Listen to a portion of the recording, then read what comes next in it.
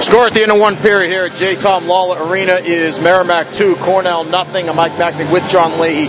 First intermission is brought to you by Fuddruckers, an official partner of Merrimack Athletics. Make sure you stop in at Fuddruckers for a burger or a delicious salad before or after the next Warrior game. Located just down the street from Merrimack at 550 Turnpike Street. They also have locations in Reading and in Salem, New Hampshire. So as we said, Merrimack leading 2-0. Mike Donahue, class of 1993, joins us here, scout with the Chicago Blackhawks as well. And Mike, that first period, I think you saw a little bit of the fact that Cornell, this is their first game that counts. Merrimack's got 6 games under their belt. They had a little bit more of the experience and probably helped them in that first period. Yes, it definitely helped Merrimack's speed. You could see through that they've played before. Cornell couldn't get out of their own way for the first 10 minutes and was kind of looking around. But experience helps. Cornell got better as the period went on. The Merrimack power play, they had the 5-on-3. 5-on-3 struggle for Merrimack earlier in the season. They seem to have gotten better at it. They score the goal there. I mean, really, when you have the 5-on-3, you have to take advantage of it. Yeah, we talk about it all the time. It's a situation that you should score on 75% of the time. And if you do, then the odds are at the end of the game you're going to win. With regard to the power play there, what did you see? What kind of things were they doing well? Well, they had good movement, not just with the puck, but the players were moving, getting in different lanes. Cornell really struggled with identifying who the shooters were going to be, who the passes were going to be. They had good movement, good skating.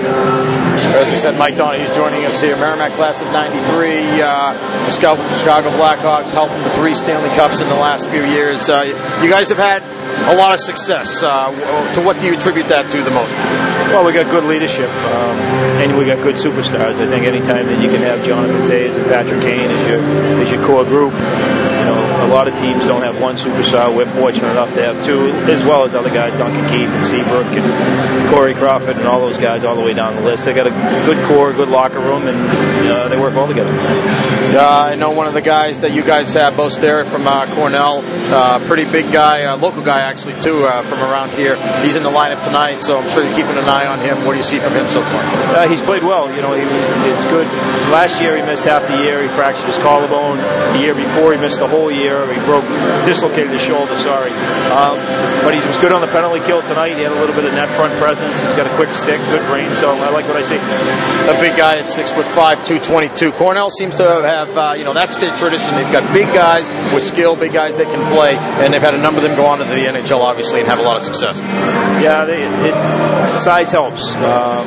Shave's done a good job of getting those big guys, but not only big, as you said. I mean, they have a good skill package. They're good skaters. They move the puck quick, and I think they'll be a good team. It just, as you said earlier, it shows that Merrimack's played 6 games, and these guys have played a period and a couple exhibition games.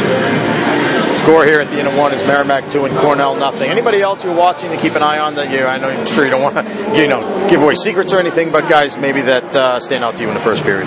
Yeah, well, the Kovacevic kid from Merrimack, he showed a lot. Big kid, moves well for his size, can really move the puck, especially in the neutral zone on the regroup. So he was good to see. And New Jersey's picked Brett Cini. He's a good skater. He hits holes pretty good. He's got a quick stick around the net. So they got a good team. You just came back from Finland. We were talking before the game a couple of weeks that you were out in Finland. What was that trip like? What were you doing there? It was long. It was dark, but it was good. It was good hockey over there. I got to see a lot of potential first-round picks. Finland's done a good job with their youth programs all the way up.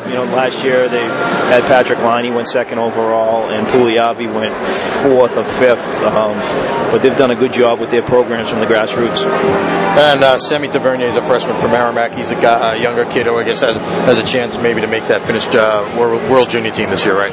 Yeah, he's a name that they've talked about a lot. I think he was there in Plymouth in the summer.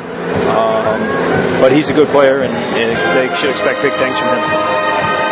Talking with Mike Donahue. Mike, you were on the first Merrimack team to enter Hockey East back in 1989. That 1989 to 93 time frame, I guess, really kind of set the foundation for what the program would be doing after that in Hockey East. What do you remember from that time and what it was like for you guys?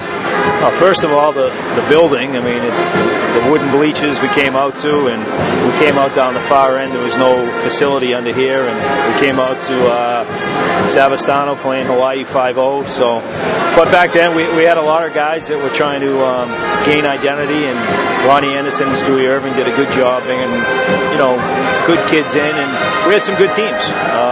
We were in it every night, and Hockey East was a lot different back then. I think there was only 8 teams by the time I graduated, so it was good hockey, and I enjoyed my time here. It was great.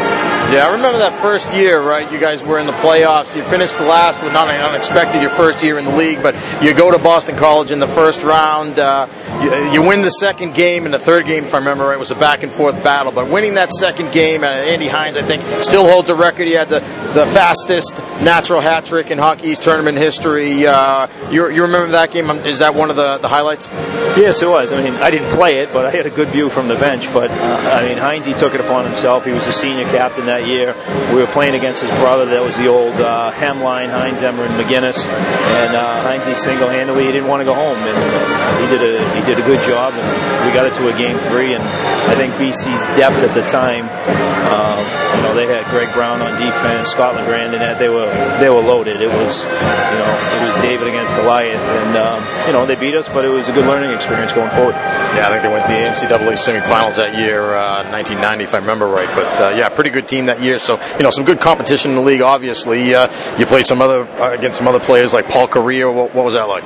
Oh, that was another experience. We played 93 when Maine, that was my senior year, when Maine had, I think they lost one game all year, and it was to BU in Orono, and they happened to be coming in here the next weekend after they lost. So we held pretty tight against them, but they went on to win the national championship. And actually, one of the players, Jimmy Montgomery, is a good friend of mine. So it's we played against each other, but through coaching and now him coaching and me scouting, we've become quite close. And he's a good coach, and they had good teams, good players. A lot of tradition in the league. Mike Donahue with us, class of 93 at Merrimack, helped to set the foundation. How you doing? How's the family doing? Family's doing well. 17, 15, and 13, and my daughter's a senior in high school, so everyone's good. Knock on wood, it's all good. All right, it's good to see you, Mike. Also, former Merrimack assistant coach as well, but doing terrific with the Chicago Blackhawks, and like we said, an integral part of the team that has helped them to build 3 Stanley Cup winners over the last 6-7 years. So, congratulations again on that, Mike. Good to see you. We'll talk to you again soon, I hope. Yeah, thanks. Thanks for having me. I always look forward to coming back here. All right, that's Michael Donahue, our guest here in the first intermission. Our score is Merrimack 2, Cornell nothing. Shots in the first, by the way, were 13-9, and we will be back with more right after this on WMCK. This is Warrior Hockey.